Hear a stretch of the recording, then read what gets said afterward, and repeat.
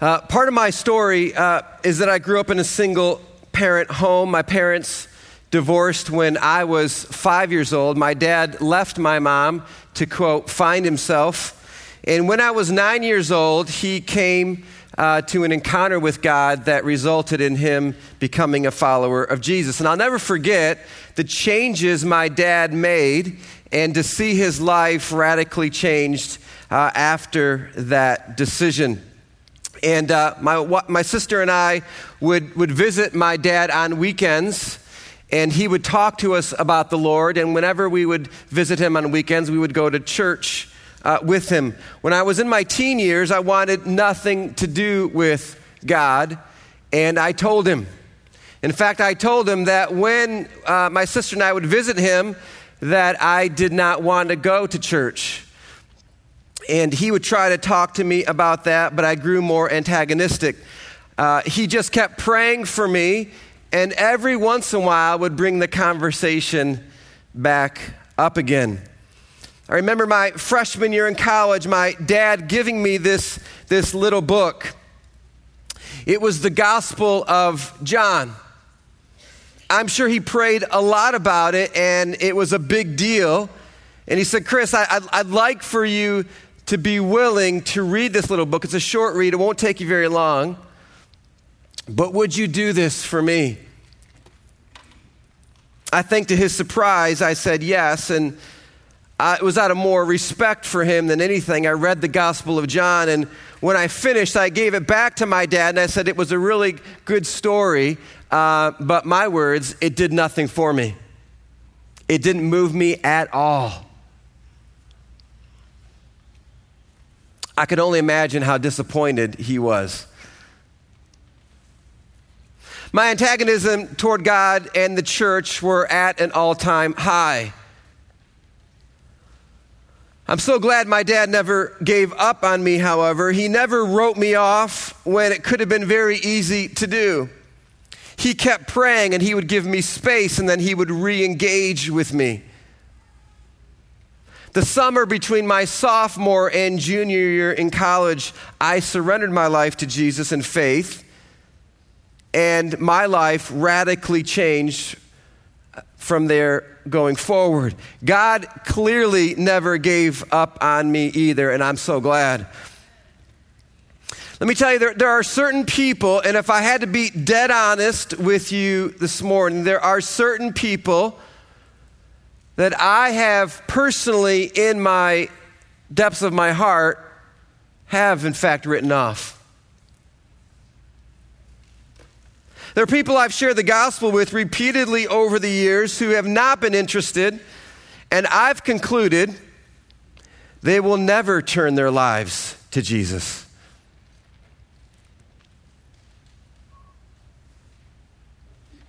And I want to tell you this morning that God never writes anyone off.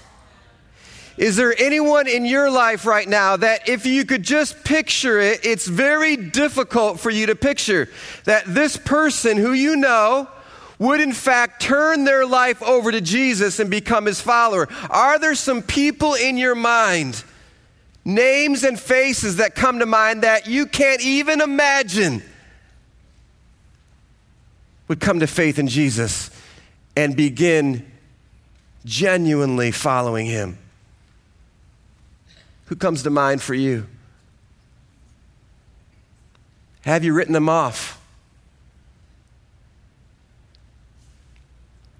Today's part 3 of a 3-part series called Leave No One Behind. The theme of this series has been the following: Jesus is always willing to go to great lengths to pursue the last, the least, and the lost with the gospel.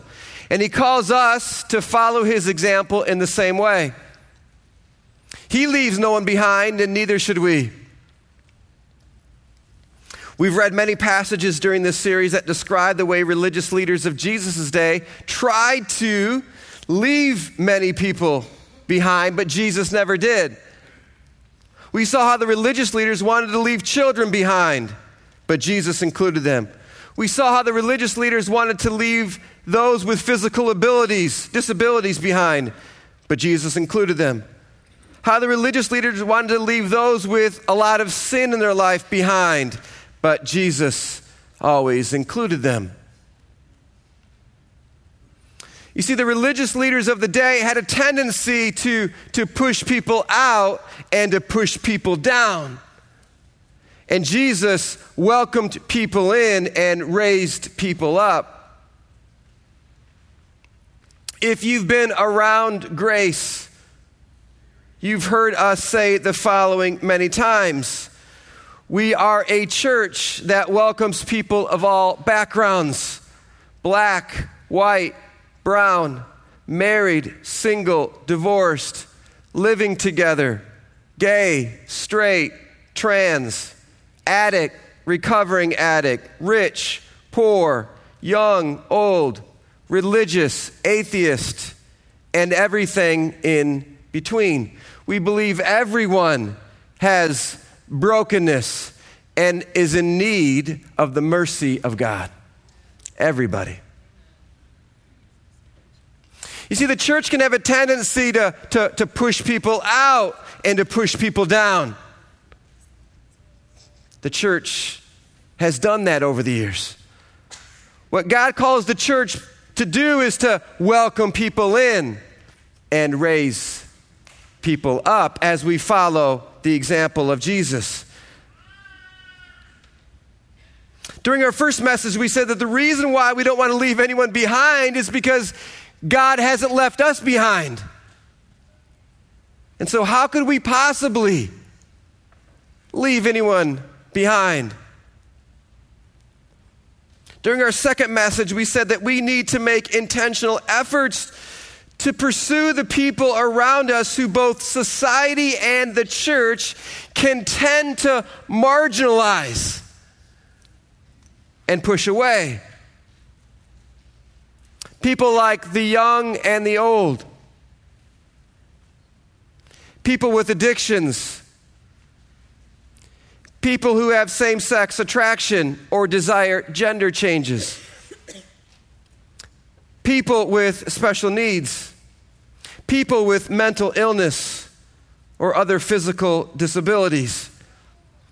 In looking at the parable with the lost sheep and the lost coin, we saw that it requires us to diligently and intentionally seek after those who have a tendency to get left behind. We have to pursue people, love people, build relationships with people, and share the gospel with people. The foundation of this series is found in Luke chapter 15, where Jesus is addressing this very issue, and he gives 3 parables in a row hitting on the same theme within each parable. The first parable called the lost sheep, the second called the lost coin, and the third called the lost son. We spent some time in week 1 looking at the lost sheep. We spent time last week in week 2 looking at the lost coin. Today we'll spend a few moments looking at the lost son. And so if you have a Bible, I want to invite you to turn with me to Luke chapter 15. Luke chapter 15, and we're going to look at this parable of the lost son.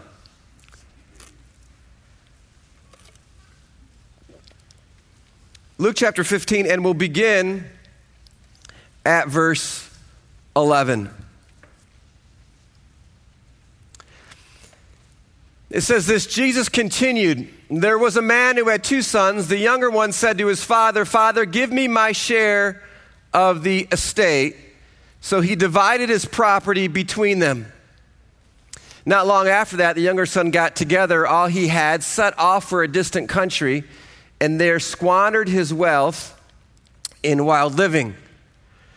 After he had spent everything, there was a severe famine in that whole country, and he began to be in need. So he went and hired himself out to a citizen of that country who sent him to his fields to feed pigs.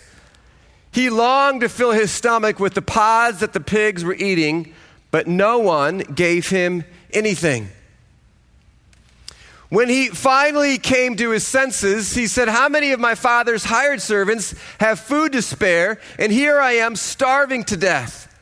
I'll set out and go back to my father and say to him, 'Father, I've sinned against heaven and against you.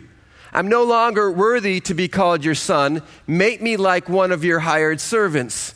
So he got up and went to his father. But while he was still a long way off, his father saw him and was filled with compassion. He ran to his son, threw his arms around him, and kissed him.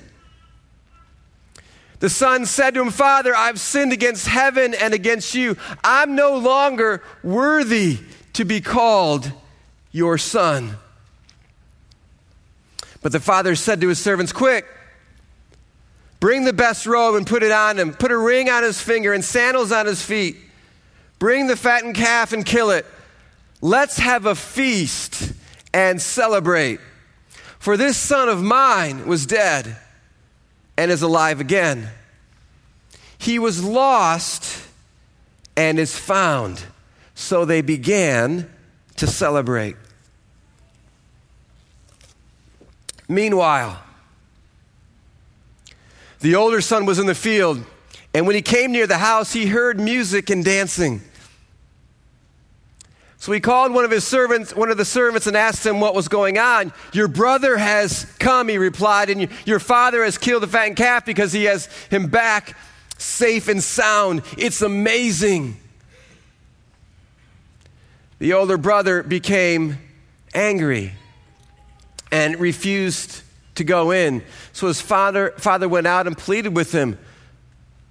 But he answered his father, 'Look, all these years I've been slaving for you and never disobeyed your orders, yet you never gave me even a young goat so I could celebrate with my friends. But when this son of yours has squandered your property with prostitutes, comes home, you kill the fattened calf for him.' 'My son,' the father said, 'you're always with me and everything I have is yours. But we had to celebrate and be glad because this brother of yours was dead and is alive again. He was lost and is found.'" Now, we've spent some time the last year looking at this particular story and this particular parable here at Grace. It's helpful to remember the context of all three of these parables. What is the context? Because when we're interpreting a passage of Scripture, we must look at the context in order to have the proper interpretation. So you have to constantly be asking yourself when you're reading a passage, what's the context? Well, we find the context at the beginning of the chapter before the three parables are shared in verses 1 through 3. So let's look at the context. Here's the context of the parables. Now, the tax collectors and sinners were all gathering around to hear Jesus. Why? Because he welcomed them in and was raising them up. But the Pharisees, who had a tendency, by the way, to push people out and push people down, muttered, "This man welcomes sinners and eats with them." Then, in that context, Jesus gives these three parables. So the context is the religious leaders who push people out and push people down. And we know based on the context that the primary point of this third parable, the lost son, is about the attitude of the older son. That's the primary point, the attitude of the older son. And when we spent time unpacking the danger of the moral person who bases their relationship with God based on their moral living, this is what the older son did. We said that back when we've looked at this passage, moral people can be the ones who are most spiritually deceived because they don't know they're lost and in need of mercy. And this applies in particular to the most for church people.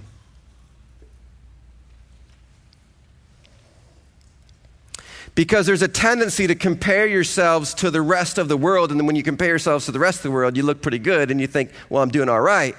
Not comparing yourself to the holiness of God. And so this is what the older son does. Well, he compares himself to his younger son.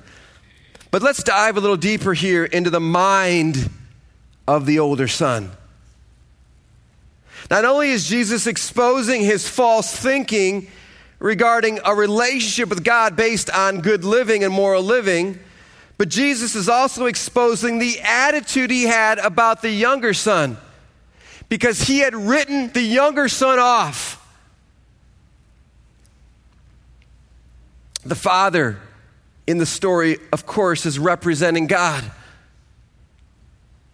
And he welcomes home the younger son after a long season of rejection and wild living. God's arms are always open. He never writes off the youngest son, even though others, including the older son, had written him off. But as Jesus is directing this parable to the religious leaders, he's making the point, you're too much like the older son. You have written people off because you can't imagine them coming back or following. And I never write people off. Now, let's be clear. The younger son had many opportunities to repent and believe, to turn back to his father. Many opportunities. And even though he rejected those opportunities time and time again, we know it's never too late. It's never too late. As long as someone has breath, as long as someone has life, it's never, ever too late. It doesn't matter how many times they have rejected or not been interested, or rejected or not been interested.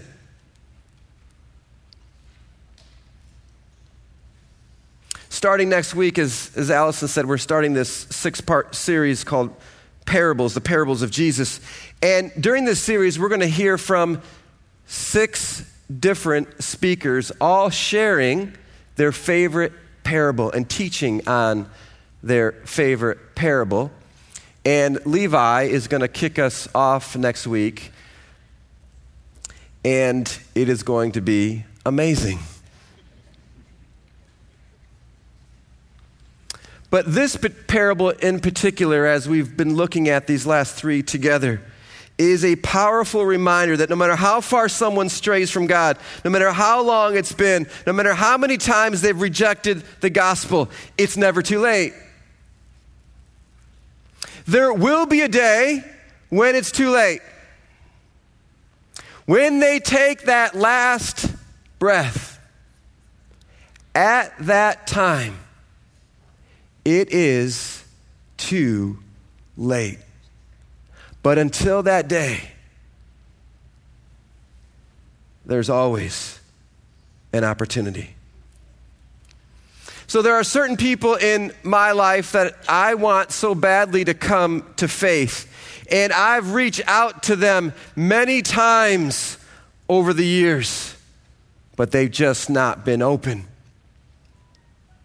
And I have to be honest, some of them I've written off. I honestly, I can't even imagine them coming to faith. It's hard for me to even picture it. And I've written them off. And I shouldn't.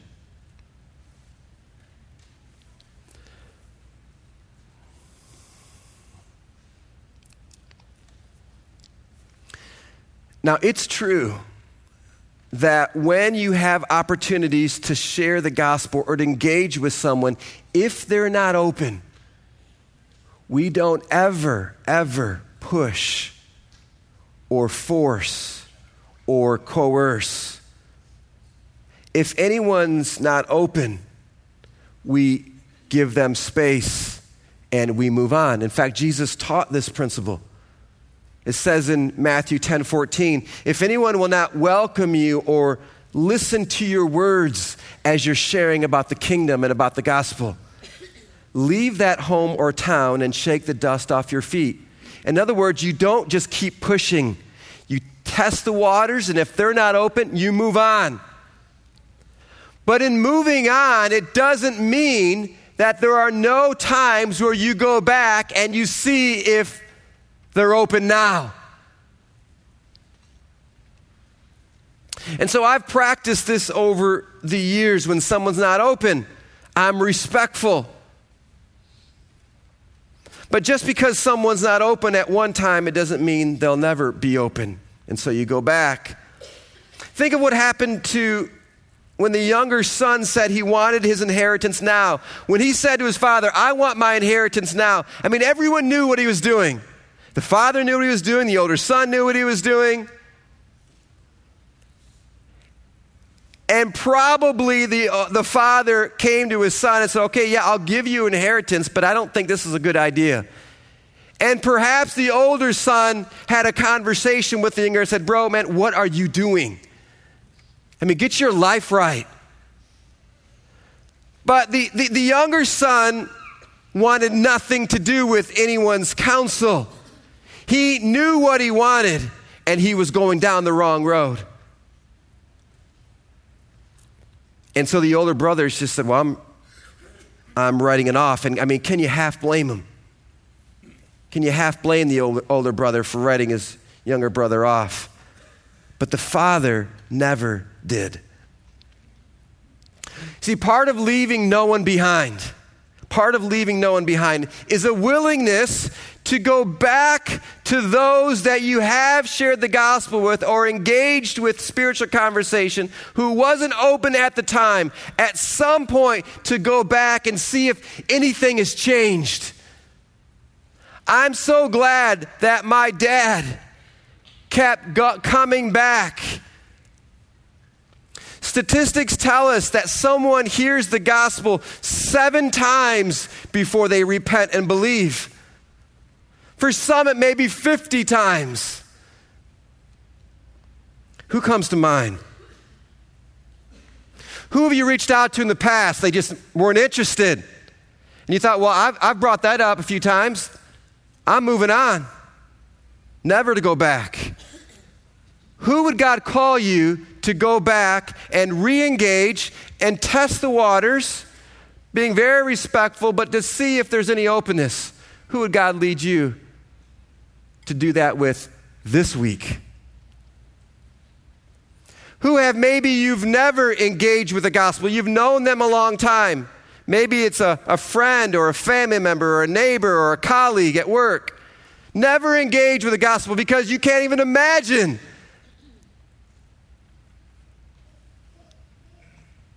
Who are you leaving behind?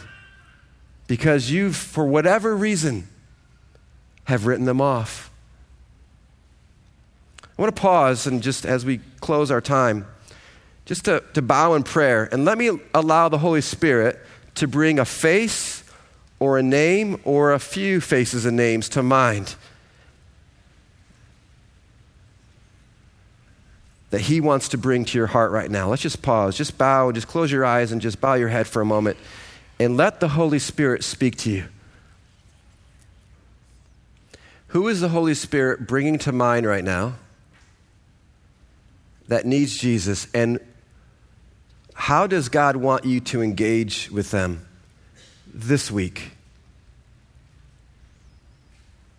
And would you be willing, if God's calling you to and drawing your attention to someone right now, would you be willing or are you unwilling? Let me just pause.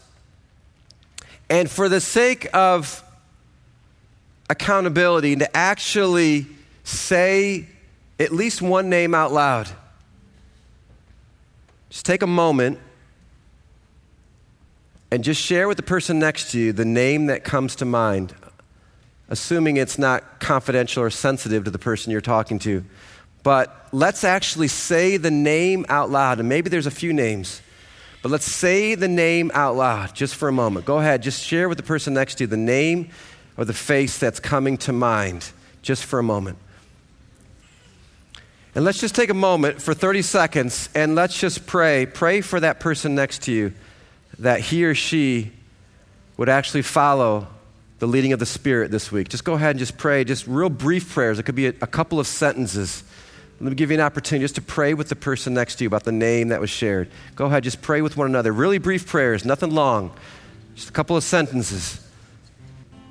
And so, Lord, I just pray for all of these names and these faces that matter to you, that you love way more than we love, and that you leave no one behind. There's always opportunity. The time is short.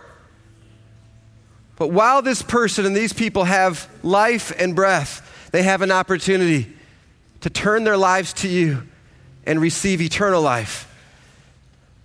There's nothing more important than eternal life with you. And so, Lord, help us to get over our inadequacies, our fear, our desire for comfort, our lack of boldness, our lack of genuine love. Lord, please, it's a spiritual battle that we're facing right now. It's not a human battle, it's a spiritual battle. And so we pray right now in the spirit realm, in Jesus' name, Lord, give us a heart of compassion for everyone around us, whether they have rejected or have not been interested in the past, or whether we've never engaged with them. Lord, help us to see where you're working and who's open, being respectful, but allowing you to use us.